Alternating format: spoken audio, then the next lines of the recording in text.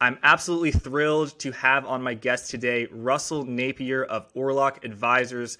Russell is a macro strategist renowned for his knowledge about finance all throughout history, one of the most well-read people, and he just has a new book out called About the Asian Financial Crisis, Birth of the Age of Debt. Russell, welcome to Forward Guidance. Jack, just delighted to be here. Thank you. Russell, I'm so glad that you are here. I want to suspend our talk about the current moment where we are with the Federal Reserve, inflation, and really talk about a period of history that I didn't know a ton about until I read your book, which was the Asian financial crisis. It was a boom in Asian emerging market equities, started in the early 1980s, ran into the mid-1990s, and it was quite an epic bull run, something like a 1,600% return for the Thailand index. And you were a strategist in Hong Kong working for a stockbroking company. So it was in your bread was buttered, or not your bread, but the bread of the company you were working for was buttered by recommending stocks and telling clients that they should be bullish. However, you arrived at somewhat the end of the bull market. Some stock markets had already peaked. You were increasingly bearish, and you really go into so much macro fundamentals. So I'm really excited. Russell, how about we start? I think you arrived in 1994, 1995. Why did you arrive in Hong Kong, and sort of how did you become an equity strategist in Hong Kong during that period? Well, it's pretty ridiculous that I became an equity strategist in Hong Kong because I was so young and I had very limited experience. So I started in this business in October 1989. By May 95, I was a strategist in Hong Kong advising global fund managers, which is crazy when you think about it. So how could that happen? Obviously, I would never have got a job at recommending or advising people on investing in US stocks at that young and tender age. But this was a new market. I mean, a fairly new market. And in terms of liquidity, it's kind of a market that doesn't have liquidity, kind of isn't a market. So these markets, some of them have been around for a long time, but they were so illiquid that nobody paid any attention. So they were becoming more liquid. Now at that stage, a market that has no liquidity doesn't have any experts because nobody's really bothered very much. So it was possible to get a job doing something as peculiar as that at a very young age. So that's how I got there. I'd been a fund manager.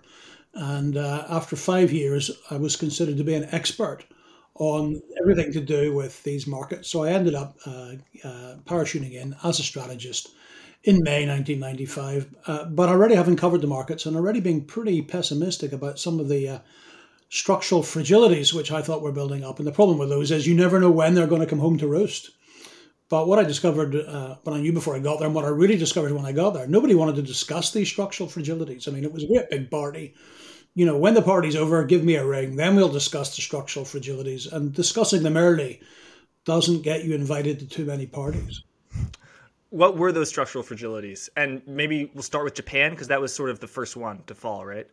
Yeah, the structural fragilities relate to debt. Japan's was slightly different because it related to domestic debt. The other Asian markets were foreign currency borrowing.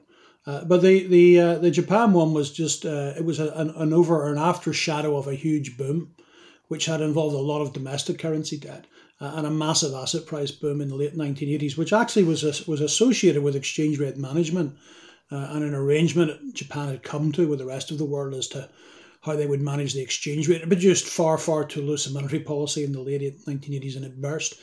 What we didn't know in Asia at the time, because we just sort of saw the stock market had collapsed and assumed that the damage was done. But actually, Japan being Japan, they hid quite a lot of the damage. And the damage kind of unfurled slowly through the banking system. And it really did begin to affect the domestic economy by 1996, which is the period we're talking about, the Japanese economy. There were a lot of Japanese banks going bankrupt then. But probably more importantly, it led to the Japanese banks pulling credit from Asia. So it wasn't, by any stretch of the imagination, the only reason why the Asian crisis came when it came, but the reluctance of or inability of Japanese banks to keep lending foreign currency, a little bit of yen, but actually mainly lending dollars, borrowing dollars in the euro markets and lending them into Asia. The end of that trade played a significant part in when this thing came to an end. So one did feed into the other. though, as we'll probably go on to discuss, Asia had its own debt boom, which had to crack. But the fact that the Japanese banks were becoming more cautious was one of the reasons that the Asian debt boom did crack. Russell, I know we'll talk about these structural fragilities that led you to think were the reason of the boom and then the reason for the bust. But it's my understanding, Russell, that at the time, no one was thinking this way. People explained it via a very different way. What were they saying? Why did they think that the Asian miracle? To what did they attribute that?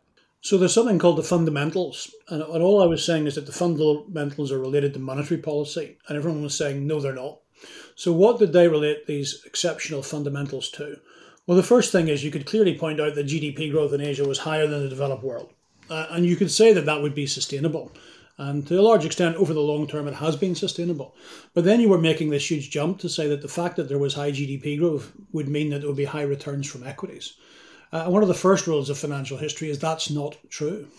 I mean, it's simply not true. It depends a little bit on the price that you pay or so the value that you pay for these things. But also, it didn't really work. So if we go back to that amazing period, because remember, we're talking about a bust that occurs just as Amazon is coming to the stock market, or Amazon is becoming a business. Netscape was the first big sort of tech stock that came to the market. And fund managers didn't want anything to do with it. They said the American economy is on a slow growth economy. Asia's a fast growth economy. We'll just buy the growth. And it may sound a bit silly, but a lot of the analysis didn't really get beyond that. So when you sort of started putting a case that a lot of the fundamentals were driven by monetary policy, we're told no, they were driven by higher levels of growth. Now, this was particularly important because a lot of the stocks listed on the stock market were banks and property companies. Now, anyone who's been around the markets for a while knows that these are two particular types of companies that really benefit from excess credit growth and excess money growth. So those who wanted to conflated high growth driven by banks lending at growth at 30% per annum, money supply growing at 20% per annum, they conflated that with the longer term higher structural GDP growth, and therefore it's sustainable. And they really didn't look at the valuations. The valuations didn't look outrageous because when you have banks lending at 30% per annum, actually earnings look pretty good. So it was a mixture of these two things. And as the crisis, or as the bear market developed, the thing that kept coming up as the reason you had to buy these stocks is the valuations kept coming down. But people didn't realize that the earnings were a figment of a credit and money bubble. The earnings were not the fundamentals. The earnings were also a bubble. And that is, there's lots of things that went wrong. But that was when I was trying to persuade people it was a credit and money bubble that was unwinding. I was told, no, these are high growth economies. And that's reflected in the earnings. And people wouldn't buy into, no, there was another reason why the earnings were looking so positive. And was there another element of a certain, people would have a view about Asian cultural values, that there was a cultural reason why economic growth was so high? You write that that's very important too. Yeah, there was a thing called Asian values at the time. And in my opinion, there's no such thing as Asia. It's just a thing that Westerners call that part of the world. And the idea that Pakistan and North China are in any way similar is kind of ridiculous. They're about as similar as, California and Peru. I mean, there's just really they're even less similar than those two. So anyway, suddenly it was Asian values. And the question, so what did we say Asian values were? Well, people really dragged up the Chinese diaspora. And these are Chinese people who had left China a long time ago, but they were really very dominant in business sectors in Indonesia, Malaysia, obviously Singapore and Thailand. And they were very important in terms of the listed sector. They were they may have been in a sort of cultural minority, but they were a business elite. And people said, well, these are very hardworking, thrifty, high-saving people. And you may think that that is something in common with Max Weber's Protestantism and the capitalist work ethic. And I think that was all kind of read into it. But of course, okay, so maybe in that little niche, maybe, and I don't think actually it's true, but maybe. But Asia's a massive place. And there was lots of corruption in Asia. There was lots of excessive debt in Asia. There were lots of other things going on in Asia. But the foreigners came in and they saw the little bit of Asia that kind of, if you like, looked like them. And they just extrapolated that right across the whole of Asia and said, we're buying Asian values. Now, it turned out that these Chinese entrepreneurs also liked a lot of debt and also liked a lot of speculation, also liked a lot of asset trading, which is another characteristic of the Chinese diaspora, but all of that was kind of forgotten. So people, I mean, it's the same all the time. People chose to see what they wanted to see. And Asian values was bandied about very, very widely. And Asian, I mean, I think there maybe potentially are Asian values, but they're actually very different from the ones that Westerners wanted to see when they invested in Asia. So when you were in Hong Kong and you went to a party with other investment professionals, you're having a drink with someone who is a bull, they would say the two reasons why this is a bull market and it will continue to be a bull market. Number one, high economic growth. Number two, Asian values, very nebulous. You wouldn't say anything because you didn't want to rock the boat, Russell, but in your head, what were you thinking? What were the structural reasons for the bull market, which would eventually turn a boom into a bust? And specifically, I'm thinking about two things. I'm thinking about exchange currency peg. I'm thinking about capital flows, and then also interest rates not moving higher to meet inflation. Yeah. So, I mean, the first thing to say is I do tend to generally agree with Warren Buffett that price is what you pay and value is what you get. So that is important. And of course, people in a real bull market don't think value is important. So I would point that out. But the most important reason for me is nearly every one of these countries was running a very large current account deficit and managed exchange rates at the same time. So they were linking basically to the dollar or some sort of basket that was heavily weighted to a dollar. Now, I knew enough about monetary economics to know that that meant that your monetary policy was really determined by the condition of your external accounts. And as long as capital was pouring in, it didn't matter that you had a current account deficit. These guys were funding their current account deficit, and then they had even excess capital coming in above that. So all their foreign exchange reserves were going up, which meant that if their foreign exchange reserves were going up, the asset of the central bank, the liabilities of the central bank had to be going up. And the liabilities of the central bank was what we call high-powered money or commercial bank reserves in the domestic currency. But none of this was within their control. It was entirely and totally out of their control. Once they'd chosen to manage the exchange rate, they just accepted this. And it was creating a great big party. But you could say categorically that if the capital stopped coming, you would get a tight monetary policy. I mean, you didn't have to be a genius to say that. The problem was it was a kind of circular argument to make as a stockbroker. Because you're saying if the capital stops coming, the prices are going to go down. And people will go, yeah, that's right, dummy. If the capital starts coming, the prices are going to go down. My point was kind of a bigger one, though, which was that monetary policy would tighten. And it would begin to undermine the actual earnings themselves. It wasn't just that the price of the equities would necessarily go down if there's less money around. And of course, it could be, and I can't say that I'd forecast this, that there could be an extreme situation if money starts to leave, that interest rates would have to go to astronomical levels. And it wouldn't be an economic slowdown you'd be worried about. It would be mass bankruptcy. That is where it ended up.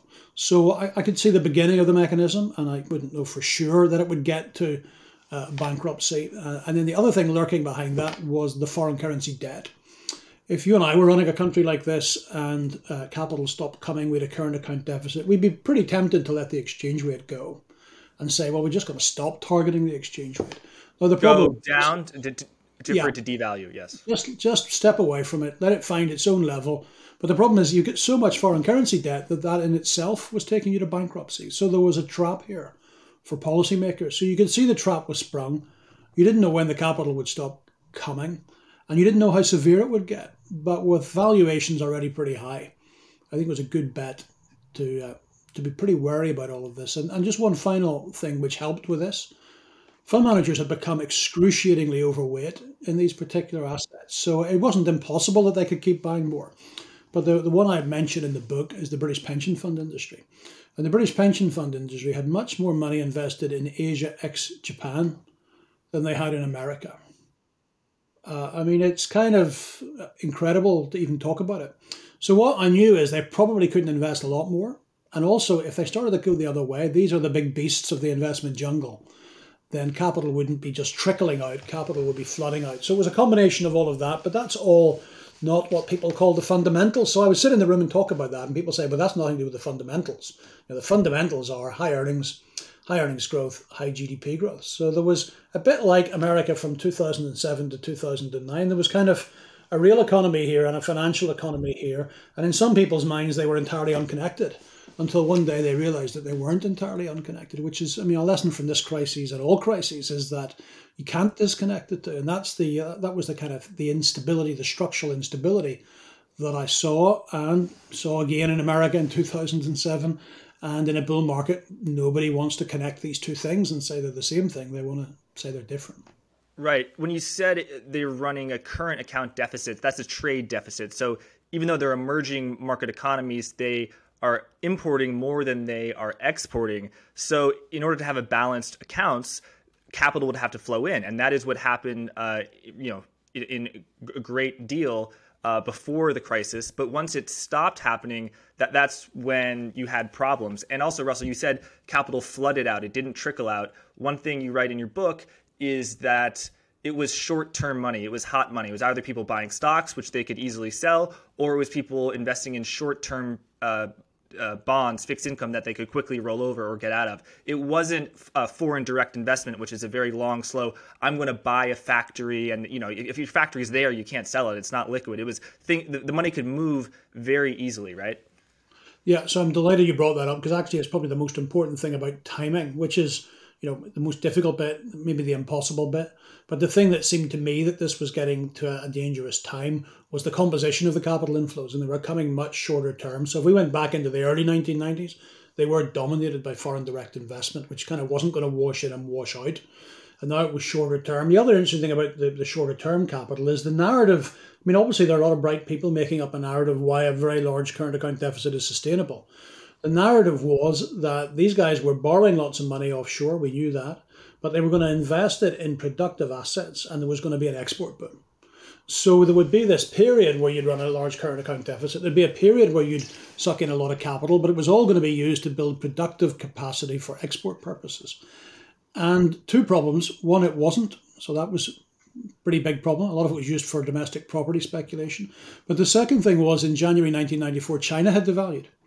Now, China was so incredibly competitive and then began to mobilize hundreds of millions of workers and capital of its own.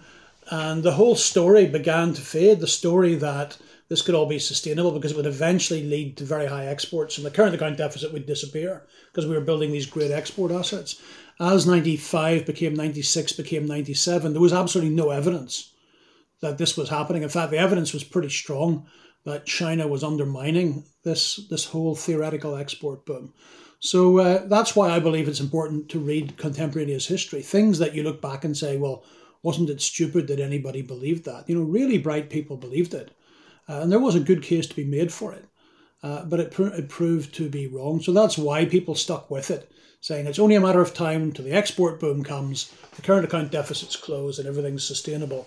And they never did until Asia itself was forced into crisis and devaluation. Can you speak a little bit, Russell, to what it's like to become bearish at a time when everyone is raging in their fervor of being bullish? You arrived, having some thoughts and gradually became more and more skeptical. What was it like having these thoughts, having this analysis that was skeptical of the boom, while at the same time having to write research reports, the goal of which you were being paid for to sort of facilitate transactions, which meant buying?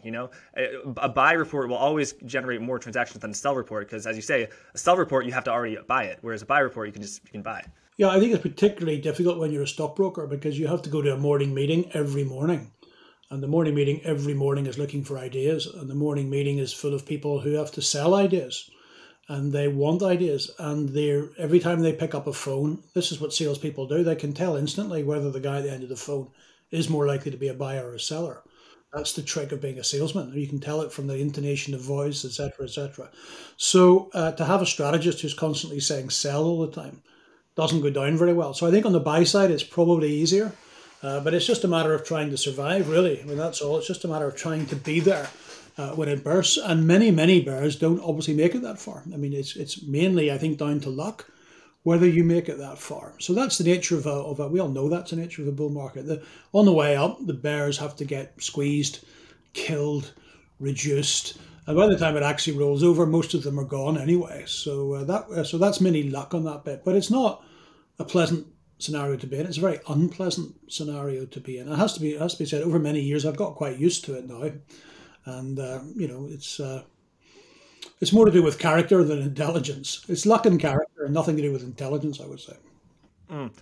Russell, can we zoom in a little bit on the mechanics of the currency peg? You had foreign capital. Let's take Thailand, for example. Foreign capital was flowing in via the capital account, capital was flowing out via the trade channel, the current account.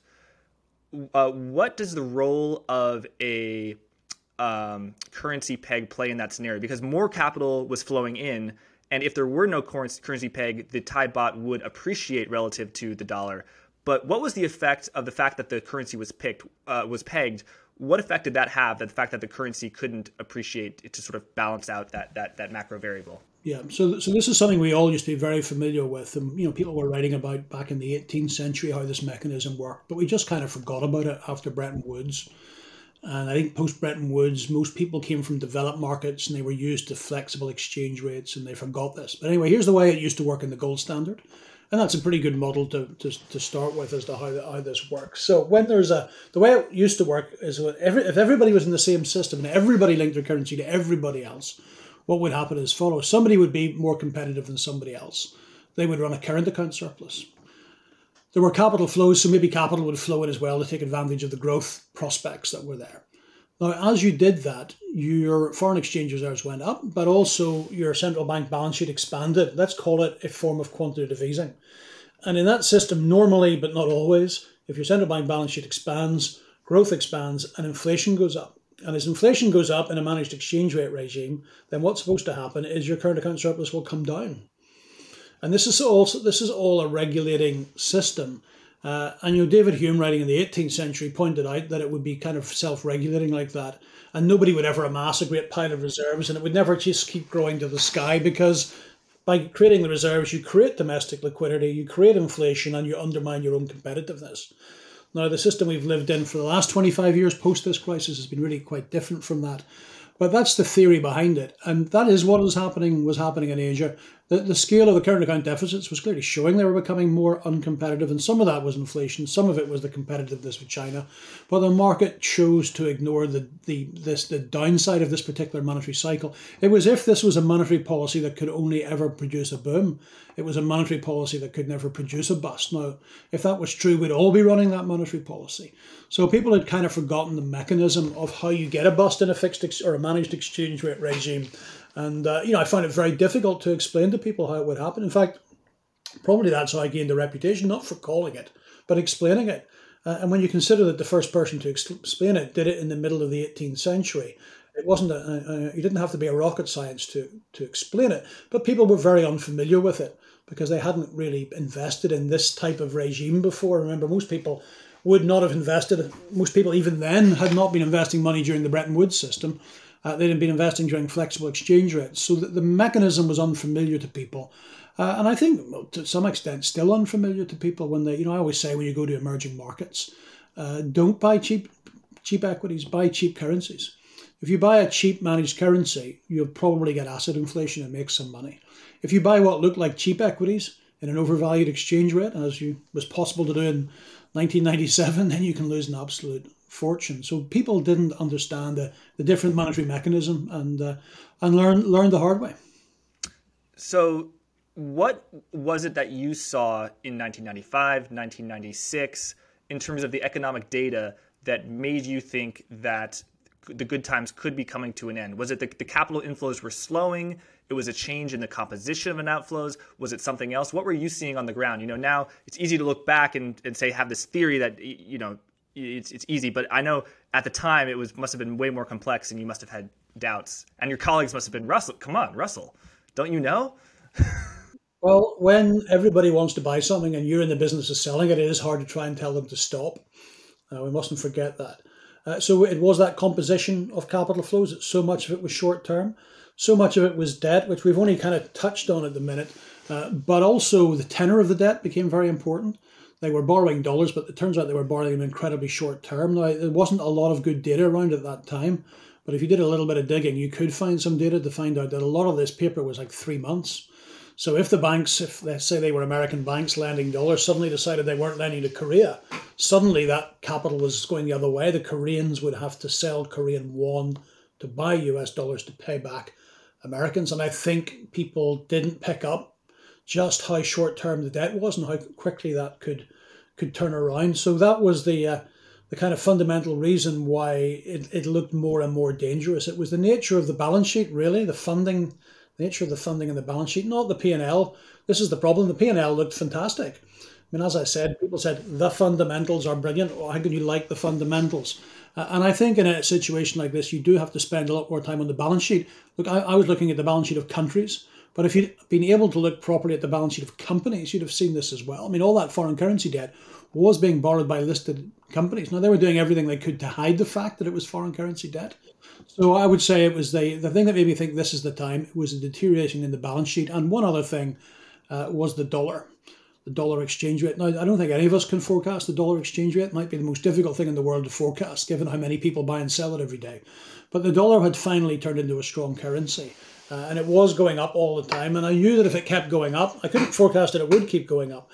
But if it did keep going up, it was going to result in tighter monetary policy. If you link your currency to a strong currency, you tend to get tighter monetary policy as you try to force your currency up in line with that strong currency. So the strong dollar was another catalyst, which I was writing about at the time and saying, look, I don't really know if this is going to continue, but if this is going to continue, all these structural issues that Asia has, this is the very thing that's going to unveil them.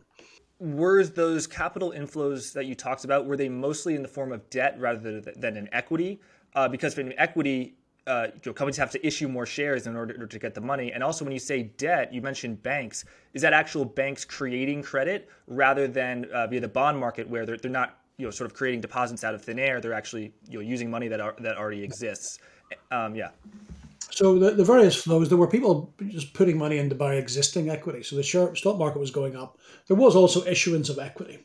So that was going on as well. That's why the stockbroking community was doing so well. So both things were going on, purchase of existing, issuance of new. In terms of the debt, these were foreign banks. So these were Japanese banks, these were American banks, and these were US banks who had discovered that GDP growth in Asia was good. The problem was they decided to lend in dollars because they really couldn't access domestic currency. I mean, they didn't have branches. They weren't taking Indonesian rupiah deposits, so they had to lend dollars. But they considered that the Asian currencies were linked to the dollar. And not only that, you can show statistically that all the pressure on the currencies was to appreciate. They may have had whopping great current account deficits, but the reserves were going up. They were struggling to keep them down. So the rationale for foreign banks was, well, let's lend them lots of dollars because their currencies can't really fall against the US dollar. And the bond market was interesting because there wasn't really a bond market. There wasn't really a domestic currency bond market. Asia really hadn't got to that stage. So the form of debt that was coming in was banks lending dollars, and foreign portfolio investors didn't look in any detail at this. And they kind of thought, without even bothering to ask, that these would all be 5-year loans. They sort of knew that they were funding cement factories and they were funding fairly long-term assets. And they never bothered to look to see what the tenor of the dollar loans were. And then they discovered to their horror that they were very short. So when the foreign banks wanted out, they actually had an exit. It wasn't liquidating a piece of commercial paper denominated in Korean won, selling the won and bringing it out. It was simply not rolling over a 3-month commercial loan to a Korean, and then the Korean had to liquidate the won. So we hadn't really dug underneath it enough and just thought that debt flows are kind of long-term debt. And it turned out they weren't long-term debt, but we didn't have a bond market in those days to really invest in. They were absolutely tiny. And so that's the tenor issue. The fact that it was very short term meant that these Asian emerging country markets had to constantly rely on financing. It's not like they locked it in with a 20-year bond. And then there's also the issue of the fact that it was denominated in the dollar. If I'm a Brazilian entrepreneur and I borrow in dollars, if the Brazil depreciates a tremendous amount against the dollar, I have to pay back in dollars. So I have to, if it depreciates 5 times, I have to generate 5 times as much money as I thought. Whereas if my loan were denominated in real, I would be fine because it stays there. And that brings up the issue of the carry trade, where investors borrow low-yielding currency and use it to lend to high-yielding currencies. Can you talk about the role of that? How did the foreign developed banks, Japan, the United States, and the like, what advantages did they see in lending to those countries? And perhaps more importantly, what advantages did does a Thai real estate developer, why do they want to borrow in dollars? Yeah, so this was happening on so many levels. So kind of the more amusing level was just the guy in the street who would borrow yen and put it on deposit in Indonesian rupiah. I mean, thinking, what could possibly go wrong? I can borrow it too, I can deposit at 13. The pressure on the rupiah is upward. So the carry trade, we think there must be hedge funds, but actually the average guy in the street was doing this sort of thing. Imagine if you and I were in competition in Thailand, and let's just say we are in the cement business, and you are funding your cement plant by borrowing dollars, and I think in those days maybe 5 or 6%, and I am borrowing Thai baht at 15%. Well, I've got a bit of a problem, haven't I? I mean, you've got a much more competitive situation than I have because your cost of capital is so much lower. So it's easy to look at and say, oh, what an idiot Jack was borrowing in dollars when all the revenues from selling cement in Thailand are in baht. But maybe you did it because I did it. You just simply couldn't compete with me. So there did become this situation where if the difference in the cost of debt was so grave and my competitors were taking the cheap dollar debt, then I probably ultimately ended up having to take the cheap dollar debt as well. So the carry trade we think of today as maybe hedge fund operators, but these were real businessmen borrowing this money, and they borrowed it because it was cheap, but some of them borrowed it because they were in a dreadful competitive position if they didn't do it, and particularly the property market, which was largely fueled by all of this stuff. And that's an incredibly important input cost in the property market, so they did it. Why did the foreign banks consider this to be a good place to lend? Well, they didn't have a lot of loan growth going on in those days. I mean, the Japanese had zero loan growth. I mean, the Japanese corporate sector was de-gearing. Their loan books were going to shrink, so they had to find something else to do. Even the US was coming out of, people forget, there was a pretty nasty recession in 1990 to 1991. Banks in particular, I mean, the biggest American bank bankruptcy in history until then was actually in 1991, which was Bank of New England. So the banks were not seeing great opportunities, so they saw these opportunities. But fundamentally, they saw undervalued exchange rates. They thought that the only way these Asian exchange rates can go is up. Therefore, actually, it isn't risky to lend them US dollars. So both sides of the bargain thought they'd find this kind of this dream scenario. And there were things central bankers could have done to stop it. I mean, particularly by allowing much more volatility in the exchange rates themselves, but they didn't. And you got to remember that the final leg of this is the politicians. They loved it as well because this was getting you capital inflows, getting you more money, it's getting you more investment. And what was not to like? So who didn't benefit from this? Everybody benefited from this until the party ended. And that's probably the greatest parties of all, where there's nobody who doesn't benefit from the party. And then one day, it all goes the other direction. And those are the really big ones. So the politicians, the lenders, the borrowers, all thought this was just going to keep going. And so you're at the party. When did you start to hear that the music was slowing? What were the cracks in the dam that you saw? Specifically with regard, where this ends is countries like Thailand had to either deflate by raising interest rates or devalue their currencies, because raising interest rates will cause capital to flow back into the country. That's where it ends. And now, so we know where it begins. That's where it ends. Tell us about the journey sort of there. What were the first warning signs that you saw? So the first crack in the dam comes in the summer of 1996, and it's only in Thailand. So this is called the Asian economic crisis because it infected the whole of Asia, but it didn't start in the whole of Asia. It started in Thailand. And what, with the benefit of hindsight, was that indicator? It was a decline in the foreign exchange reserves of Thailand. So Thailand had spent its life, many, many years trying to stop the exchange rate go up, and its reserves went up. And then suddenly, when the reserves started to come down, you said, well, wait a minute, they're actually having to defend the exchange rate now. So that was the first thing. So that dynamic we talked about, where everybody wanted to put money in, was turning about June, July, August, September of 1996. And then when that happens, obviously if the foreign exchange reserves are coming down, the reserves are coming down, the local, domestic, commercial bank reserves, then suddenly interest rates started to go up. And that is when people's focus started to turn to Thailand because they didn't expect it. They didn't know what was going on. And then they began to realize that the two were linked, that actually the interest rate that the Bank of Thailand would have to charge was linked to the condition of the external accounts. And then some of the locals who've been borrowing lots of dollars began to get a little bit nervous, saying maybe the Thai baht isn't always going to be pegged to the dollar. And if they start going the other way, then they exacerbate the capital outflow, they exacerbate the rise in it. So we were now on the other side of this. Now, just because we'd started the ball rolling didn't mean to say it was going to reach this great kind of avalanche, which it was to do when Thailand didn't devalue until the 2nd of July 1997. But you could see that the thing was running in the wrong way. Now, for investors, I think the crucial thing was as it started going, you could see the impact on the so-called fundamentals.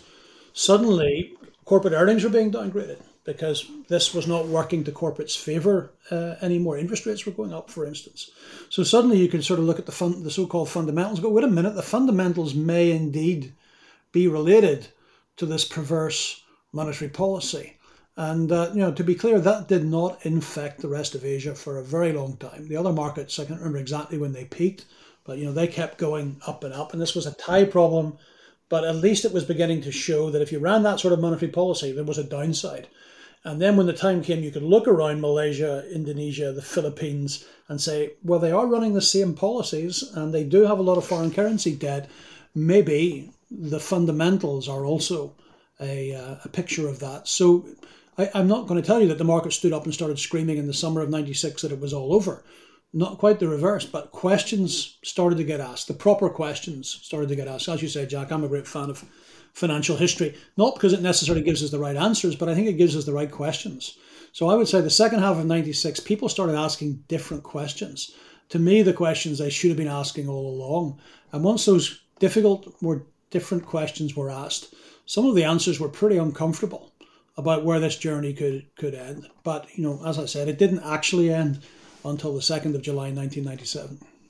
Could you explain, Russell, the mechanism by which the capital account issues that were talked about in Thailand actually reduced the earnings and deteriorated the earnings power of Thai corporates? Let's say whether it's a bank, a property company, or a shoe manufacturer. How does this sort of very theoretical, very abstract sense of exchange rates and interest rates, how does that on the ground impact how much companies are earning in Thailand?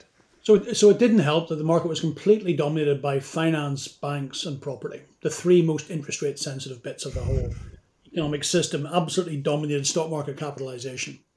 I don't have the number off the top of my head, but I'm going to say it was probably 60% of entire market cap were in those three businesses. Well, if you're in the business of property and suddenly, so there's a capital outflow, the central bank defends the exchange rate, foreign exchange reserves come down, domestic commercial bank reserves come down. There's a shortage of liquidity for the banks. So they do what we all do if you're borrowing short and lending long. You have to get into the market and just bid up the cost of funds because you have to have your funds. So interest rates start to go up. You're shrinking the supply of reserves. So interest rates start to go up. Now that has a direct impact on property. You and I, or the cost that you and I would have to pay for borrowing to buy a home would go up, for instance. Even corporates who were using debt and use commercial property, the cost of their costs would have to go up. For banks themselves, that's not good for business when interest rates start to go up. Particularly, remember, these banks didn't have a long bond market to invest in. This was the cost of deposits. They were having to pay more. They weren't necessarily being able to rush out and buy, invested in this high yielding asset. In fact, the high yielding asset they had was loans to the property companies. So property companies were in trouble now because interest rates were going up. So that's how it's quite easy to work it out for the property companies and for the banks. For the companies that were in the kind of industrial sector, it probably wasn't going to be too bad if it didn't infect GDP growth and demand and consumption. If you're an exporter, it wouldn't have made any difference whatsoever. You may actually have benefited from it in the long run. But this did feed into domestic consumption because so much of the domestics were also based on punting various asset classes, the stock market and the property market. So there was a negative wealth effect that began to feed through. And Thailand's not a rich country. There are very, very, very rich people in it, but it's not a rich country. But you find it quite deep into society. There was some form of speculation going on. So the higher interest rates then did have a negative wealth effect, which did lead to lower levels of consumption. And so that's how it became kind of systemic. But it's the nature of any bull market that by the time it reaches the top, you've got too many people involved in it and you've got too much debt involved in it.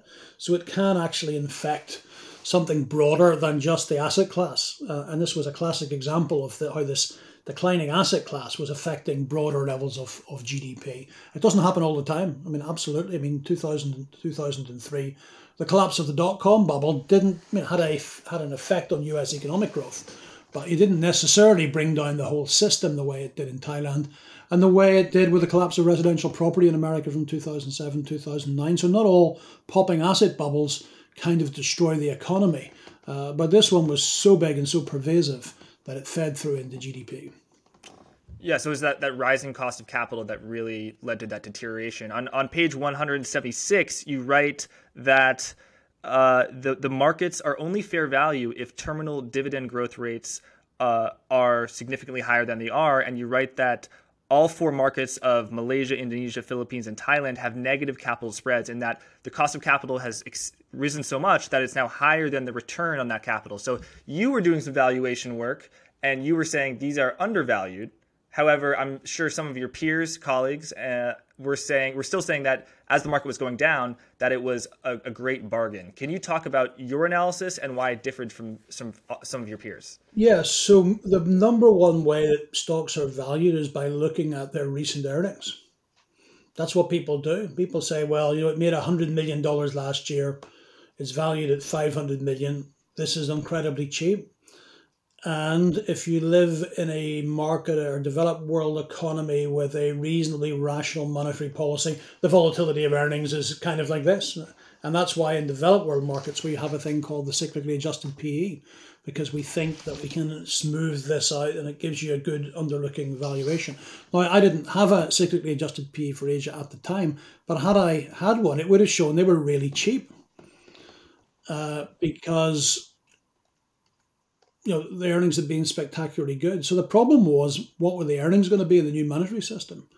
And it was very difficult to tell anybody that would make much of a difference to what they had been. So the history of earnings, the fundamentals would be there. And there would be this kind of shock in the financial system. But ultimately, equities would be valued on the fundamentals. And as the fundamentals wouldn't be changed by the system, then everything would be fine. Now, what I was pointing out was that when you give up this policy, you get exceptionally high nominal interest rates, and they give you a big hit to earnings. And the problem was not that people couldn't see that, because they could see that, but they had no idea of the scope of it. Would earnings that we thought, let's say we thought earnings were at their cyclical low at 100 million, would they fall to 80 in this new system? Would they fall to 70? Would they fall to 20? Nobody knew. And it was really, really difficult, if not impossible, to work it out. In a highly leveraged system, they could have fallen to 20. So the problem was that people just couldn't cope with that uncertainty. So they kind of used the old earnings and said, well, look, we think they're going to fall 30%. And even if they fall 30%, the thing is cheap. Now, it turns out some of the companies, they fell 100% and they went bankrupt. And so there was no anchor, if you like. The anchor of the old monetary regime, which gave you an earnings anchor, was gone. And there was nothing else. So when I did finally get to calling the bottom in 1998, it was kind of on things other than value, because it was very difficult to assess what the value actually was. So some of your colleagues were saying it's undervalued. These assets can't be worth so little. I forget the statistic, but at some point the entire market capitalization of Thailand was smaller than that of a single company in the UK. But I think you've noted that actually the assets are worth a lot more, of course, but they also have liabilities. And equity is just the line, but the very thin line of hope between assets and liabilities. So just talk about that, and also how did it play out? Okay, well, the worst one was Indonesia, and we'll just do it in dollar terms. So in dollar terms, you lost 90% of your money. Now that is basically 1929, 30, 32 in the US. That's how much money you lost. And others, I'm doing it from memory. It is in the book. It's kind of 70% in some of the others. That's how much you lost. That's a lot of money. That's an awful lot of money to lose, and that's the scale of what was going on here. And remember, there were a lot of big pension funds in this thing that were trying to get out of the system. So that's important, and it's important to remember it every single time, because you'll hear it over and over again that this thing is so cheap it has to be a buy. The steel inside the buildings is worth more than the market capitalization by the building, and people just kind of forget the liability.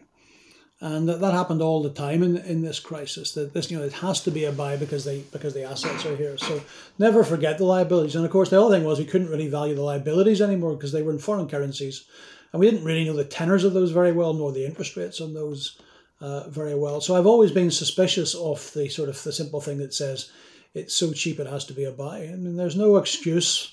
That's just using an excuse for not doing proper analysis and kind of pretending there were no liabilities. And remember also, this is not the developed world. There were lots of crooks running these businesses, and Jack will mention no names. So it wasn't clear that, it may be clear that some equity would survive. It wasn't clear that you as a minority would actually get any of it, that it could easily be transferred out to somebody else. There could be intercompany transactions between non-listed and listed. So the fact that there was no trust in management, and often very poor bankruptcy laws as well, so it wasn't really clear who owned what. So it wasn't anywhere near as clear. How it ended was a whole myriad of things, which would take a long time to go through. But I think the one thing that surprised me, and the reason that maybe didn't go even lower, is that and we've seen this many times since now, the foreign bankers ultimately stopped pulling credit. The Fed did a very good job. All the big central bankers were involved in this, but they pulled in all the commercial banks and said, look, you can keep pulling all the credit, but if you keep pulling all the credit, you're all going to get nothing. And this is particularly true for Korea, which was a big economy, and they lent a lot of money to Korea.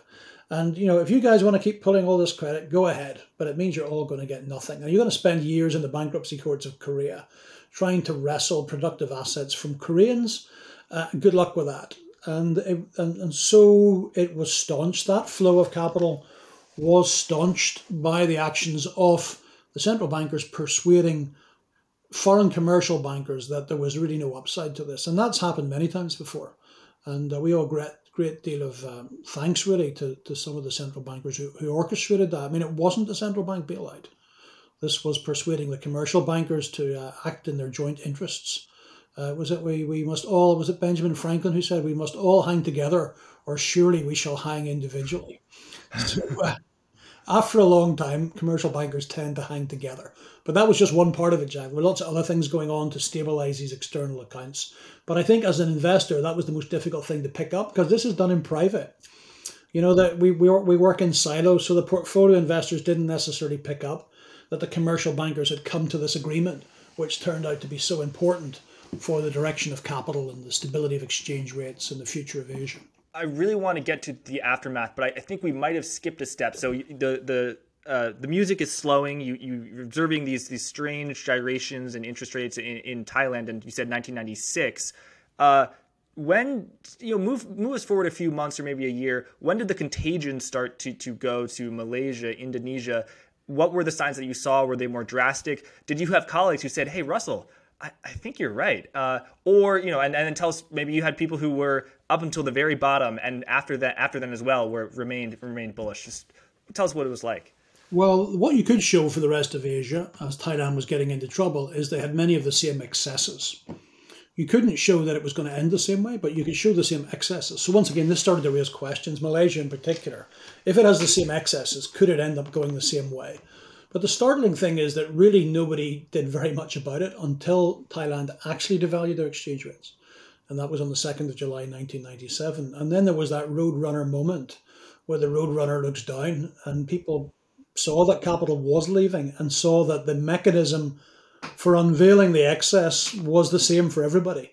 And the excess, certainly in Malaysia, more than anywhere, a little bit in Indonesia, not so much in the Philippines, but the excess was there and was to be unwound. So it's really quite a shocking story for those who believe that markets can discount, because the markets didn't discount that what was happening in Thailand could happen. They could see that the mess, they could see the problem was the same, but right up until the day Thailand devalues, they couldn't accept that it would the same trigger would be there to unwind it. So people went to the right over the edge of the cliff with this, outside of Thailand. They may have got some of their capital out of Thailand, but on the whole, with a few exceptions, didn't really retreat from the other markets. And so they all went down at the same time, on the same day. And for those who are knowledgeable in history, you will know that that is the day that Hong Kong was handed back to the People's Republic of China on the 1st of July, which was a public holiday, we all woke up on the 2nd of July to find out that we were now in not a Thai economic crisis, but an Asian economic crisis. I know that you were, on a relative basis, more bullish, more constructive on Hong Kong than you were those four countries that had serious problems.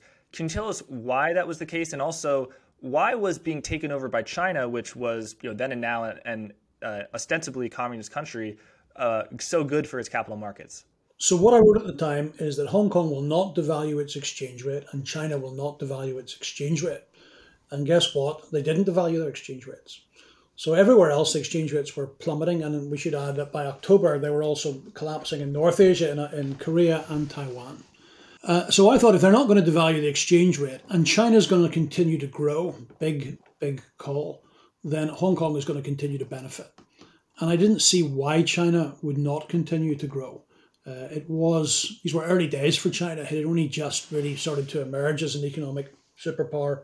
It had, it was starting from such a low base. The growth rate was going to be huge because they were mobilizing all these people. The problem was that all of those things turned out to be true. The currencies didn't devalue. China did continue to grow. Now, growth slowed, but growth continued. But the markets didn't care. I mean, they just didn't care. And another great part of my career then was sitting in rooms trying to argue with people why these currencies wouldn't devalue and why China wouldn't slow. But nobody cared, and that's something we alluded to earlier. There was a thing called an Asian asset class. You mentioned the Morgan Stanley Asia ex-Japan Index. Now, if you were sitting in an asset allocation meeting in London or New York, you wanted money out of the index. And the index had Hong Kong, Korea, and Taiwan in it. And if you were going to liquidate the index, you were going to pull money out of these things regardless of the so-called fundamentals. So Hong Kong was the poster child for this because they didn't devalue the exchange rate, but as a consequence, interest rates went to astronomical levels as capital came out, and those astronomical levels obviously pushed the stock market lower and lower. So it wasn't down 90%. It was one of the better performing stock markets through all of this. But the fear was really about China. People just thought, well, of course China will devalue. Why won't China devalue? Which I thought was kind of nutty because they had devalued in 1994 and this was 1997. And there's quite a lot of evidence that they were really very competitive at that exchange rate. But anyway, the consensus was China will devalue. Get your money out now before it's too late. Get it out of Hong Kong, get it out of China. And the reason that China was so important and positive for Hong Kong is that obviously China was moving away from being a communist country. It had just unleashed, and I can't remember, there's a famous Deng Xiaoping tour of southern China, which I think I'll date to 94. Anyway, he basically said to get rich is glorious, and the resources of China were unleashed into a form of capitalism. But anyway, whatever it was very good for growth. So that was obviously very good for Hong Kong, which was the entrepot of goods in those days and also the entrepot of capital in those days. So it was the Manhattan of China. So it was going to go through a great boom. But for that period, roughly from, I think the market probably peaked in July 97. So for 1 year, people thought the reverse. They thought the whole thing was going to collapse. And then, of course, it didn't. And then the game continued. And now let's turn to the title of the book, which is The Birth of the Age of Debt. This is something I have a lot of questions of.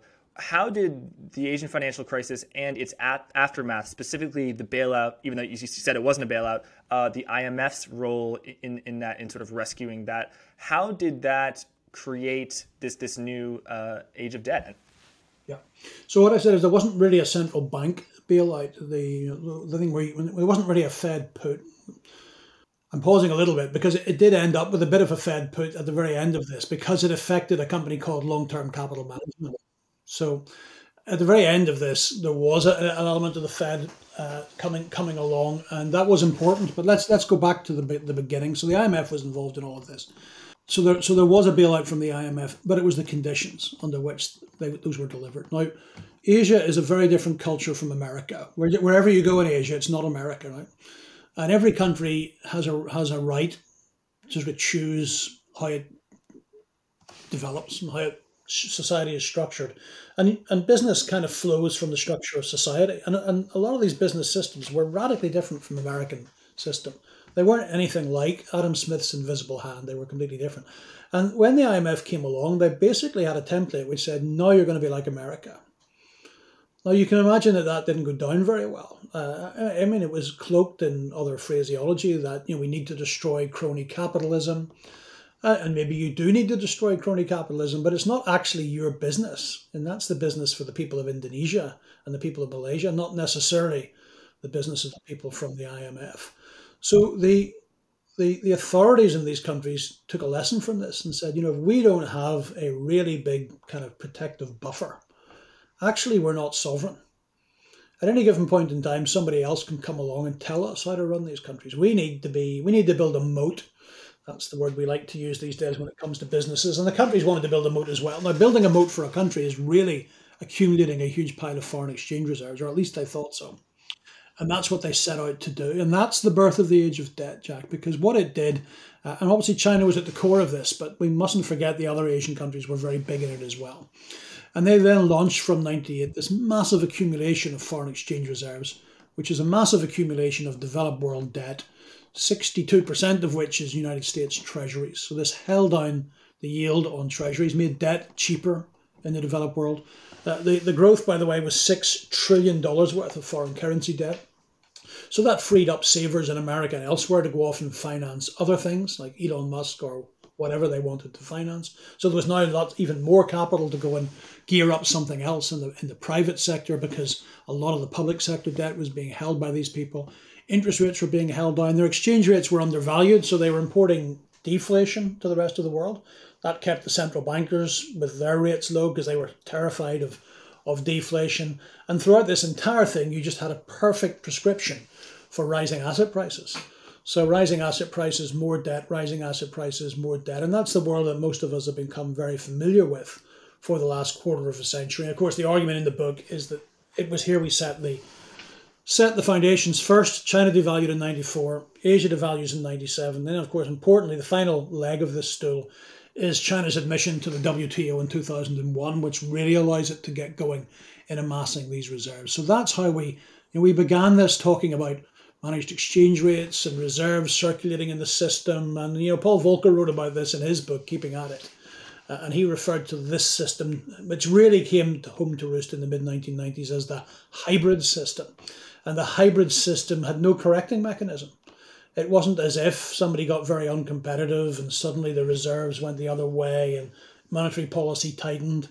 It just kept going and going and going, because only half the world was in it. Half the world was floating, half the world was managed, and it allowed us to get this whole thing completely out of kilter and to where we are today, which will lead us on to a very different type of monetary system, because the hybrid system has taken us to such a dangerous level of debt to GDP ratio. So there is a book to be written about that as well, which, should I get round to it, will be the next book, just explaining the mechanism of how we go and where we go next. But we have to change the global monetary system, because that is ultimately responsible. And you will note, that very brief description I've given you there is also the root cause of inequality, is also the root cause of social problems that we have. And it's most people, when they talk about these things, don't think about a global monetary system, but Volcker did.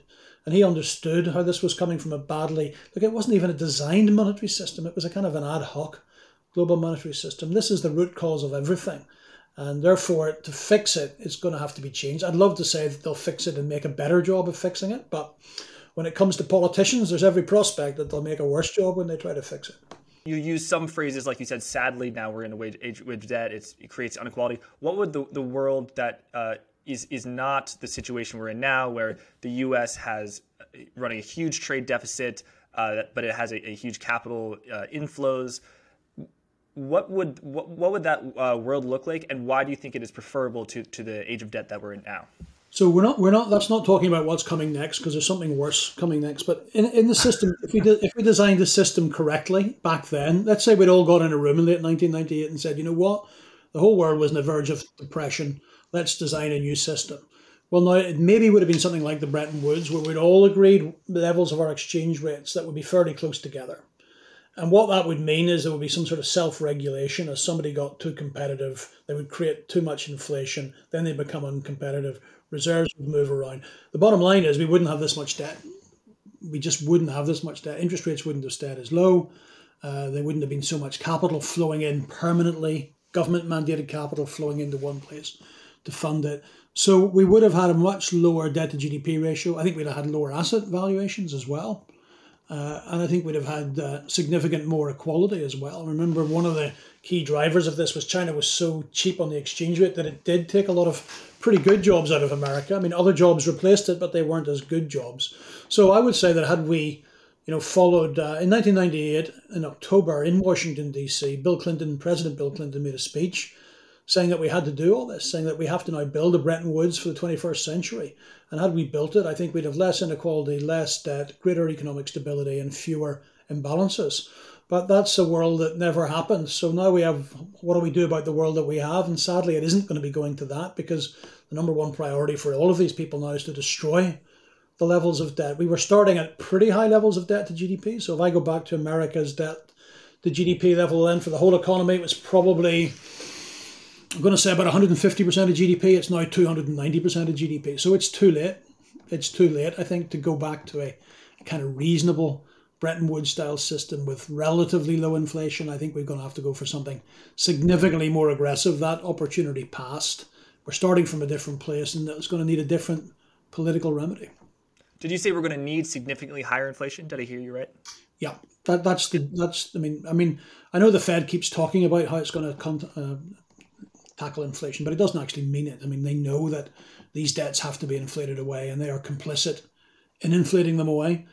So there'll be lots of jaw against inflation, but not a lot of war against inflation, because it's essential to fix the balance sheet and try and not de-gear. And we've been here before. I mean, we were here after World War II. The United Kingdom was here after the Napoleonic Wars. It was here after the First World War, after the Second World War. There are tried and tested ways of dealing with this. And in a democracy, the tried and tested way is inflation.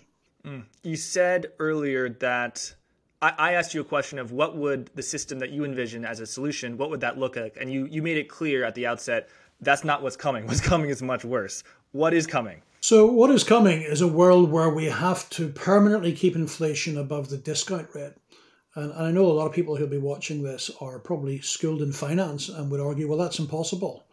Because the kind of what we teach us in the finance faculty is that people who lend money will always demand compensation for inflation risk. And therefore, nominal rates will always reflect inflation, and they probably will always be slightly ahead of inflation to reflect the inflation risk. Now, if you read a book on market economics, that seems to me a very sensible thing to say. As someone who lends money myself, I would want compensated for future inflation. And then we have the real world and financial history, and that hasn't always been the case. Sometimes it's been essential to move away from a market economy where the cost and price of money is determined, long-run cost of money is determined by the private sector's willingness to lend it, and impose something else. So we have to move to that system. Now, that's really going down the rabbit hole, because in a world where the discount rate and the inflation rate are unconnected, all sorts of perverse things can happen in capital allocation. And I don't just mean capital allocation in portfolio markets, capital allocation in terms of plant, machinery, and equipment. Because when you have the wrong real discount rate, anything is possible. And it just misallocates capital into all sorts of silly things. So in the last time we did this, mainly more Europe than America after World War II, it poured capital into old master paintings. Old master paintings were owned by pension funds. Now, to have a productive economy, it would be nice if pension funds lent to corporations that did productive things, and in the process, hopefully employed people as well. But actually, we were funneling capital into gold and old master paintings and classic cars. And so this is the problem. It's not a kind of theoretical problem that this, it's bad for savers. It's bad for the whole economy because capital will be misallocated. So that's what I mean about this is much worse than sort of returning to a kind of Bretton Woods stability, because this misallocation of capital infects the whole system. And sometimes it takes a long time to show up as misallocation of capital. But what we get there in the end, and in the end what you get if you misallocate capital so badly, is actually stagflation, which is high unemployment and high inflation. That doesn't have to be this year, next year, the year after. But that's where we got to the last time. The word stagflation wasn't invented until 1966 because nobody had ever seen it before. It wasn't thought possible to have high unemployment and high inflation. But in a financial repression, where you sever the link between these two variables, which is something we hadn't done before outside of warfare, then you do get high unemployment and high inflation right down the line. But in the early days of this, it's really quite a warm bath. And people quite love it. Wages are going up and mortgage rates aren't. And, people kind of like that. Yeah, I want to draw attention to something you said. Some viewers may be familiar with the concept of negative real rates, that inflation is running higher than the risk-free rate. But that is not what you said. You said not that inflation is higher than the risk-free rate, but inflation is higher than the discount rate, which is used for valuing risk assets such as equities, which is the discount rate is, this is very off the cuff, but it's the sum of the risk-free, the discount rate is the sum of the risk-free rate plus a risk premium. So yeah, that is really wonky. Wacky, I should say. Are there any parallels in history that come to mind, the 1960s, 1940s, where inflation was so high, it was running higher than the cost of equity? And yeah, that seems like a very bizarre world. What are some of the consequences of that? Well, I like the phrase wacky because that's weighted average cost of capital, isn't it? So it's in there. Yes. It's all in there somewhere. The one I like to talk about more than any is my early days in Hong Kong, so before this bust. So the interesting thing about Hong Kong is it has a currency board system, which means it gets US nominal interest rates. But it gets whatever the domestic level of inflation is. And in those days, because Hong Kong was plugged into this great growth engine of China, interest rates were coming down in America in the early 1990s. We had that bust, particularly in New England and Texas. And Chinese growth was going up. So inflation just kept going up to, I think, 12%. And interest rates came to 3%. And what happened is the stock market tripled. So that's what happens. I mean, you can kind of argue potentially that the correct valuation for equity in that world is infinity. Now, obviously it isn't, because there are societal problems that come along, and eventually we reverse all of this and just say this is nuts and we have to stop it. But you get an excessively high level of equity valuation in that world until one day something comes along that says this is unsustainable. And sometimes that has to be something that's social. I've just read actually Arthur Burns' speech from 1979, Arthur Burns having been the chairman of the Federal Reserve during the runaway inflation. And, he gets a lot of criticism for accommodating Johnson and Nixon, but says, look, this was about society. Until society wanted to do something about all of this nonsense, we couldn't do anything about it. I have something here to show you another way we try to do something about it. I don't know if you've ever seen one of these before. I like to wave these around. So we're in the mid-1970s. It's 1974. Gerald Ford has just come into office. Everybody knows that one way to combat inflation is to put interest rates up. I mean, it's not as if that was a secret. Everybody knew that's what could be done. But instead, Gerald Ford decided to mail these to Americans. Now, whip inflation now is what this means. WIN, whip inflation now. And the idea was that this would combat inflation. So you got just massive distortions in everything. And everybody knew how to fix it, and nobody had the guts to do it. And that's the bottom line. And really, it was until the people demanded that something was done about it, which was incredibly painful. People, talk about Volcker and one of the great things he did. Believe me, people didn't think it was great at the time. Volcker was mailed lots of 2x4s by the construction industry who didn't like big chunks of it. And he used to have one in his apartment, actually, just to remind him of these. So society has to get to a stage where it doesn't want wacky policy. But it can take quite a long time before we say enough of the wacky. And in America, it took a long time before we got to and a lot of pain before we got to the let's throw away. Fortunately, they didn't all throw away their win badges. That's why I'm able to buy them on eBay. Yeah, I'm glad that you brought up Hong Kong as an example of inflation running much higher than discount rates, as it can be very bullish. And that makes a lot of sense because the value of a stock is its earnings and then the multiple on that earnings. And inflation is obviously very good for earnings because the economy is running super hot. And then the multiple on the earnings, typically it's thought that contracts because long-term bonds sell off and yields rise. And then that's partly used as the discount rate. But yeah, if we're in a world where long-term, the 30-year stays at 2% as inflation is 7% for the next 5 years, I'm not saying it is. I mean, how could that not be great for pretty much every single stock? That's what I think happened. So I'm more optimistic. But of course, I'm not foolish enough to think that can go on forever. So there has to be something that brings it to an end.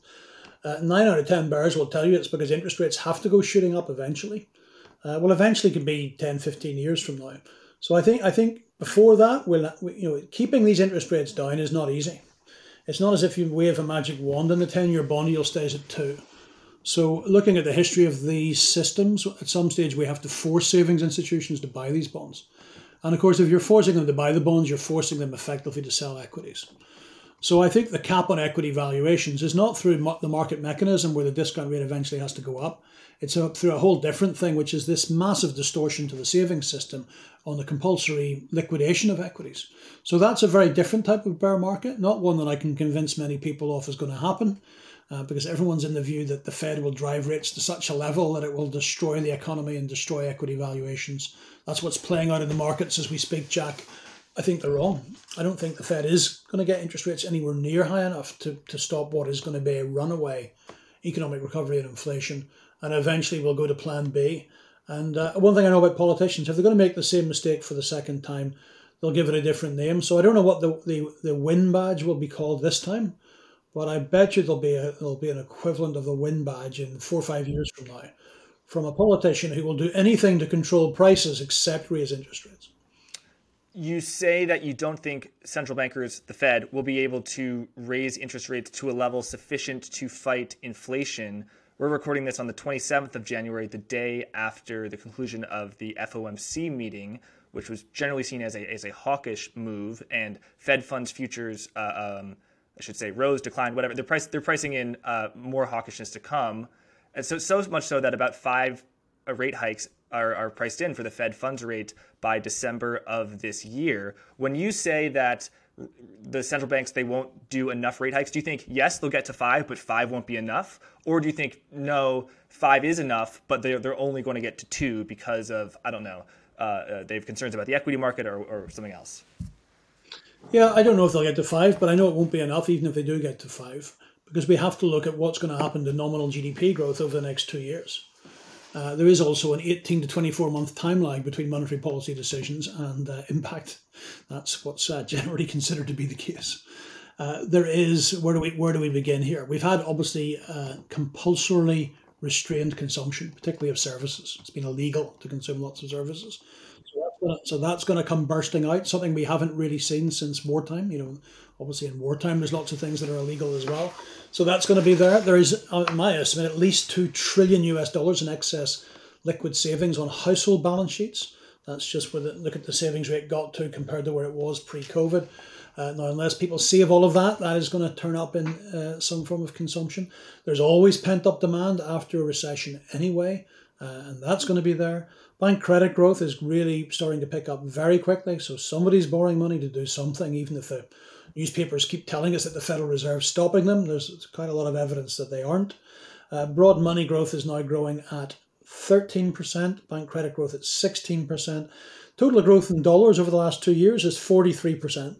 Sorry, Russell, could you explain when you say broad money growth, what is that? Is that M2, and what is broad money growth? So the broadest measure now current publicly available now in the US is M2. We used to have M3. So it's the closest we can get, although not very accurate, to the total amount of dollars in the world. It's not actually that, the total amount of dollars in the world is bigger, but it's the best proxy we have. And it's grown 43% in 2 years.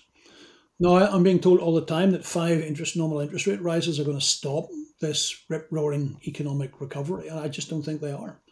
And I think we're going to consider, or the policymakers will consider, there must be other ways to try and stop this thing, because interest rates aren't working. And what level of rates would we have to get to even begin to try and slow this thing down? We're starting with inflation today at 7. So I think this horse has bolted. And there are things they'll do. I mean, I was not joking when I said price controls are one of the things. The French have already gone for price controls. They've screwed their electricity generator to try and keep down the price of energy. So that sort of thing, and ultimately controlling bank credit growth with something other than interest rates, like credit controls, credit quantity controls, is something we get to. And all of these fit within the financial repression toolkit. All of these take us away from a market system.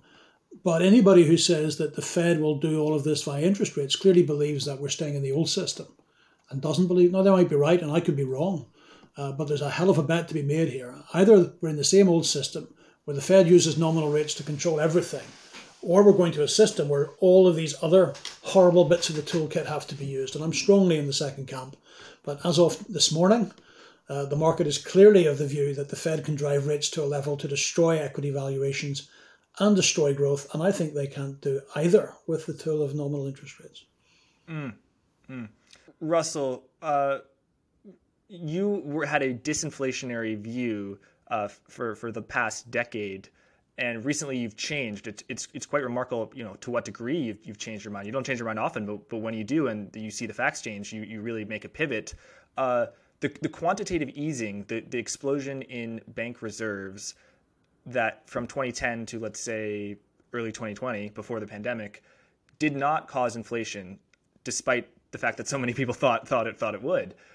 Why do you think that the huge increase in money supply this time in terms of bank reserves is going to make it into the economy?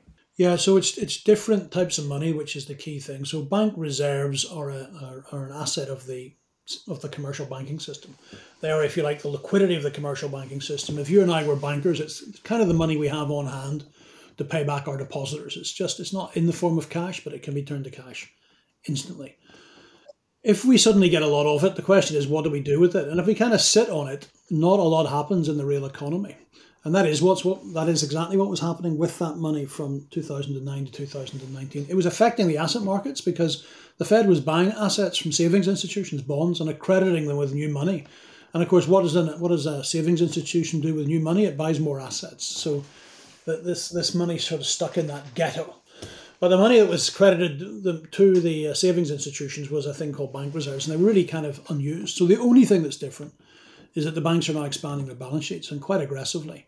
And that creates a different form of money. I mean, people who borrow money from banks tend to use it in the real economy. They can, of course, just use it to buy assets, but on the whole, it tends to get used in the real economy, and that's broad money. And the history of that money is that is the inflationary form of money, because it affects nominal GDP, it affects final demand. And as I said, it's up 43% over 2 years. I'm just pausing. Just imagine if nominal demand now went up 43% over the next 2 years. I mean, it seems impossible. But a huge amount of that can now explode into nominal demand. That couldn't have happened with commercial bank reserves. It just simply couldn't have happened unless the banks had turned that into loans, and they didn't. So that's the fundamental difference. And I see it everywhere, and I see it as an arm of government policy. This is the crucial thing. It's not an emergency measure that was put in there. It's not that the banks are necessarily wanting to do it. It's the governments have suddenly realised just how powerful it is. If you can control, influence, cajole with carrots and sticks the growth of commercial banks' balance sheets, you can achieve all your wildest dreams until you get too much inflation. And that's kind of where we are already. But there'll be plenty more of this to come. Abusing commercial bankers is the new game in town for governments. I mean, if you're tapped out on what you can borrow in the markets, if expanding the central bank balance sheet doesn't work, then abuse a banker. That's where we go next. I mean, it's funny for the bankers. For 10 years, they were the problem. And then they woke up one morning and they were the solution. And it'll be an interesting historical essay to write. Is it better to be a problem or a solution?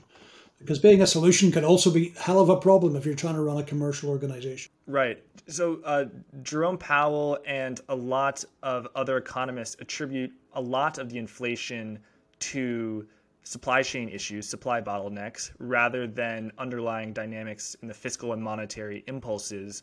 Do you agree with that? What percentage of inflation do you think is responsible to supply chain issues? Clearly it's non-zero, but it's, do you think it's the majority is actually a monetary demand creation of money that's fueling inflation? The Milton Friedman style inflation is everywhere a monetary phenomena, not supply chain. And also, how are you thinking about fiscal drag? The real explosion in government deficits, particularly in the U.S., where the government was mailing people checks, in some cases in excess of what they could earn in the job market. That period is over. So do you think that sort of inflationary impulse is slowing? Yeah, so I'm definitely more in the Friedman camp. I think we can all sit down and we can write learned papers on the supply side disruption, and somebody might be better than that at somebody else.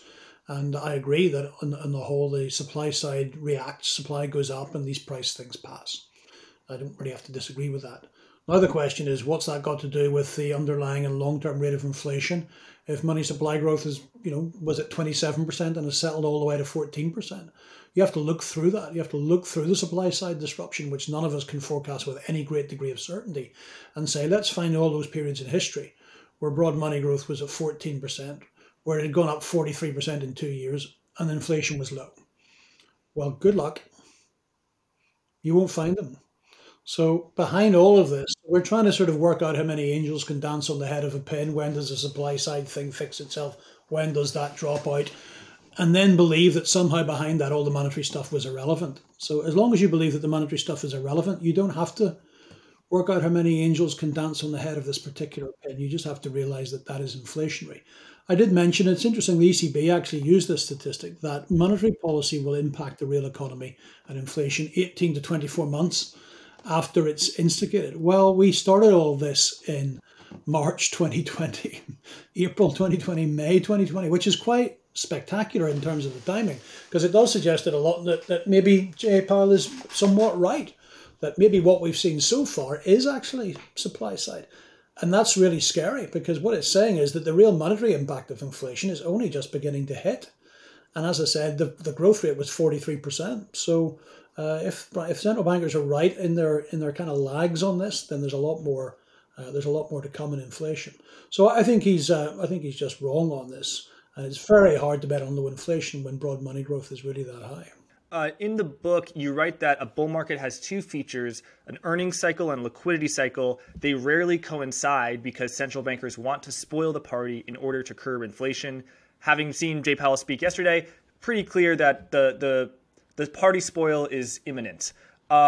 What are you making in terms of the equity market now that the liquidity cycle is winding down, or going to start? The impulse for the liquidity cycle is about to wind down, but earnings seem very robust. We're kind of in the thick of earnings today. I think actually Apple reports its earnings today. I don't know what it is.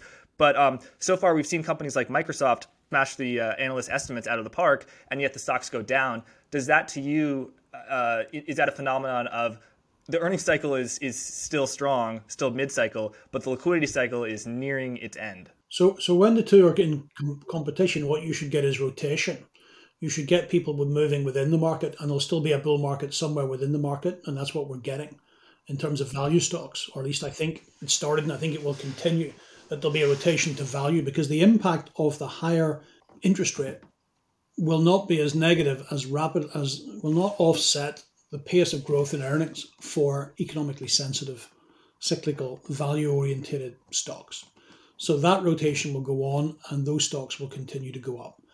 I just one thing where I don't really completely agree. It is obvious that if the Fed puts interest rates up, and particularly if it contracts its balance sheet, that it is restricting liquidity to the banks, i.e. the reserves, and also to the market, because it's actually going to be not buying bonds from the market. So in terms of that liquidity cycle, I think that is not good for the market. However, meanwhile, over in the real economy, the banks are creating liquidity like it's going out of fashion. And that's the liquidity that affects nominal GDP growth. So that's your friction. You've got this friction in the kind of the financial markets, but it can be more than outweighed by the outlook for the liquidity in the real economy. If that feeds through to earnings, that can offset the negatives coming from the other market. So I'm more in that camp. And it's not a consensus view at all, that the liquidity being created by the commercial banks is really going to feed into such high levels of nominal GDP growth that for certain stocks, it can more than offset what is a marginal drain on liquidity from the financial markets. So liquidity is a slippery concept, to put it mildly. But the liquidity, I think, that ultimately counts, even for the stock market, is that kind of broad money, total amount of dollars in the system. And I think that will keep the stock market going up, but particularly non-growth, particularly more value rather than growth. And we are seeing that rotation already. As I said, it doesn't go on forever because it gets so out of control that we have to go more towards repressionary policies rather than these interest rate rises. So one of the things I think that might condition the next year is that Jay Powell keeps raising rates and the economy keeps expanding and the stock market keeps going up. And then people will be really shocked, and then they'll say, well, we have to do something else because clearly interest rates don't work. Now, that's not the consensus in the market. The consensus in the market seems to be Jay Powell will destroy the market and destroy the economy. So I think it's more likely to be the other way around. And then we start looking around for other brilliant ideas as to how we control this economy. Yeah, you mentioned the value rotation when the earnings cycle and liquidity cycle are in conflict. We are definitely seeing that the overperformance of value relative to growth, at least in the U.S. over the past month, is stark, particularly year to date. I think the only sector that's up in the S&P 500, the SPDR sector, is XLE, is the energy sector. I hear this a lot, and I see some sort of anecdotal evidence for it, Russell, that inflationary times are good for value stocks. And you could see that in the 1970s when it was gold miners and energy companies that thrived while the Nifty 50 technology stocks got obliterated. But looking back until other inflationary periods, perhaps the 1940s or after World War I, 1919, 1920, it's very, I have not done a ton of work on it, but I've tried to sort of quickly find data on value versus growth in inflation periods other than the 1970s, and I haven't put the necessary work in. Russell, I know you are a polymath across history. What periods, whether it's the 1940s or whatever inflationary periods, support the argument that inflation inherently will, is inclined to benefit value companies more than growth companies? Yeah, so the data set goes back to, I think it's 1929, which is the French FAMA data set where they split out value and growth. And there are lots of quibbles, as you know, about how you divine the two. But anyway, that's what we're going to use because that's the best thing available. And I wrote a large report on that for clients Christmas 2020. And there aren't a lot of times when inflation kind of really breaks out. But obviously going from the 30s to the 40s is one of them. America brings in price controls, of course, during World War II. So the actual rate of inflation is significantly higher than it's reported. But the biggest outperformance ever of value relative to growth was going from the 30s into the 40s. From going from a deflation to what is the sort of inflation you get associated with warfare. And then you get the same thing happening the next time when you go from the 60s to the 70s. Now, is that a big enough sample bit? I know people watching this will think that is an incredibly long period from 1929, but actually you've only got a couple of samples in there. But anyway, for what it's worth, two examples, both of them worked out pretty well for owning value relative to growth. I have looked recently at more detail within using the Ibbotson data, looking at that long kind of bear market from 1966 to 1982. Remember, the Dow Jones hits 1,066, and by 82 it's at 600. So that's a hell of a bear market, particularly in a world of high inflation. And then you look at what sectors of the stock market actually managed to preserve wealth, reinvested dividends, compounding, rising faster than inflation. And once again, you get value stocks, but particularly mid-cap value and small-cap stocks as well. So that doesn't mean to say this has to repeat, but it's at least a intriguing sign that for someone who's concerned about inflation, that there will be sections of the equity market, not the equity market, but there will be sections of the equity market where you can outperform. And I think value is one of them. And value is global. It's not just America we're talking about here. If I was to look at all the equities in all the world, the most expensive are the US, even value stocks. Now, if I start looking elsewhere in the world, maybe Japan, I will find very cheap value, well, in my opinion, very cheap value stocks. If I look at certain industries all around the world which have had to compete with China and where that competition may be lifting, you'll find very cheap stocks. So I do think it's value, but not necessarily American value stocks. But at least historically, they have been able to play a role. So twice it's worked. If you want to build a portfolio around two samples, then let's build it on value stocks. Russell, what countries other than Japan draw your gaze in terms of value? I know Europe is historically a pretty cheap market because it doesn't grow that fast and other reasons. How are you thinking about Europe, China, as well as the emerging market countries, some of which, we were talking about in the 1990s? Yeah, well, not China. I do think we're heading to a Cold War with China where it could easily be illegal to invest money in China. That usually gets people very upset. But, that's what a Cold War is. That's what the last Cold War was. And it's not clear to me that investing money in China will mean you'll be allowed to bring it out, whether by the Chinese or by the Americans. You may not be allowed to do it. So there's just this kind of huge geopolitical risk on investing in China that, things can look very cheap for a good reason. For those there's no one old enough to remember this, but the French in particular were huge investors in Russian bonds in the early 20th century. And that didn't work well in 1916. So, there are, you can't ignore these geopolitical risks. So it definitely wouldn't be China. I think, Jack, it's so for countries, it's Japan, but beyond that, it's really about industries. And that takes us back to what investing is really all about. It's trying to find industries. So I have recently written for my clients about the capital cycle. There are two wonderful books on this. One is called Capital Account, and the other is called Capital Returns, which are the edited letters of the fund management company Marathon Asset Management. And it seems to me that in the new world that we're going into, there are lots of bits of the capital cycle which have been underinvested in for many, many, many years, where returns would go up for many, many, many years and valuations are low. And they tend to be what we call heavy industry or capital heavy companies, where just the sheer scale of the Chinese production boom and capacity boom has destroyed returns. So it's more, I think, about industries than countries. But in terms of where these kind of things come together, Japan, also that helps from a geopolitical perspective. Japan clearly being an ally of America in any forthcoming Cold War. Japan seems to be the place where these things come together best, but it's an industry rather than country thing. Well, Russell, you've been extremely generous with your time and insights. My final question is something, unfortunately, we didn't have time to get into, but just quickly, one key theme in the book is the problems with index composition. The Chinese economy, as measured by GDP, was 7 times bigger than Malaysia. Malaysia was 18% of the MSCI ex-Japan index, while China was only 0.6%. So even though the Chinese economy was 7 times bigger than Malaysia's, Malaysia was 31 times greater than China in the index. And that was obviously a huge problem in the 1990s for people who just bought the index. My final question, Russell, is do you foresee the same thing for people who are buying the index now? Because although the top 10 companies in the S&P 500, they're certainly high-quality companies that thrive in a disinflationary environment, they may not, not do so well in the inflation environment that you envision. Yeah, I absolutely believe that's correct. I mean, in a momentum-oriented market, the index is just the index, and that's fine. But occasionally, and not very often in a career, you come to a great structural break and a great structural change. And if you've lived through 40 years of disinflation and then you go into, let's say, even just 20 years of inflation, remember that the winners, the big cap stocks, will be those who are adapted to the old environment. This is kind of like an evolutionary thing. And you get rewarded with a high valuation for being well adapted to that. And then we go into the new system, and it may not be that your earnings do particularly bad. I mean, they might do and they might not, but you don't get that valuation because you were so good at this.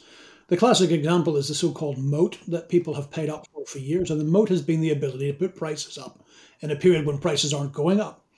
And people say this is a fantastic thing for a company to be able to do, and it is. But remember, the definition kind of inflation is that everybody gets to put their price up, so why pay a premium for a moat?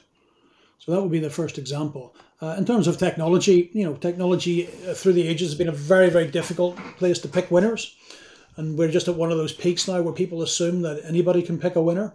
And, there will be winners and there will be people who are smart enough to pick them. But most of us, particularly us greybeards, will not be able to pick these winners. So there are quite a lot of losers in there as well as some winners. So at a structural change, you need to have active management. And people will think I am now an apologist for active management. But, this is the time. This is the time when you're going to need it. You're going to really need it. And this is definitely not a time to be following an index. And that's because it's at a structural break, a structural shift. And everything that's worked for the last 30 or 40 years may not work anymore. But the index is composed of everything that's worked for the last 30 or 40 years. So it's going to be a dangerous place to be investing. And just one final point on that, Jack. If I'm right that the future is forcing savings institutions to buy bonds and sell equities, they can only sell what they own. And that's everything in the index. So you might want to be looking for some stuff that isn't in the index as some sort of protection against that forced liquidation. Well, it's fascinating. Russell, it's been tremendous hearing your insights. I so enjoy it. Hope you can come on again. Russell, I just want to say again, the book, which I very much recommend reading, is The Asian Financial Crisis, Birth of the Age of Debt. I read it, learned so much, and I also feel like if I read it a second time, I'll probably learn even more than on my first time. So the book, it is on Amazon, I believe. And then you also recently launched a course, right? Yeah, so the course, it's a great course. So I've been running this course for 16 years in person, and I've educated over 1,500, mainly professional fund managers, but actually we've had a lot of, I don't want to call it amateurs. I mean, in many ways, some of the people I meet who manage their own money know as much or more than the so-called professionals. But mainly professional fund managers, but we've actually got a lot of other people who take it. Anyway, for the very first time, I put it online, and we got over 18 and a half hours of lectures there. And self-test questions, and looks at is using financial history to try and understand the mechanism. And we think it helps you ask the right questions. And that's the crucial thing. And maybe it helps you get some of the right answers. So anyway, you can find out more about that. If you just put my name and course into the internet, it usually pops up into Google. But Didasco Education, Didasko Education. You can buy it online, take it anywhere in the world as of last November. So very excited about that. Interesting. Russell, do you also have a podcast? I listened to a podcast. You interviewed a gentleman who's very involved in the Iceland banking system during the 2008 Great Financial Crisis. Is that a regular thing, or is that a one-time thing?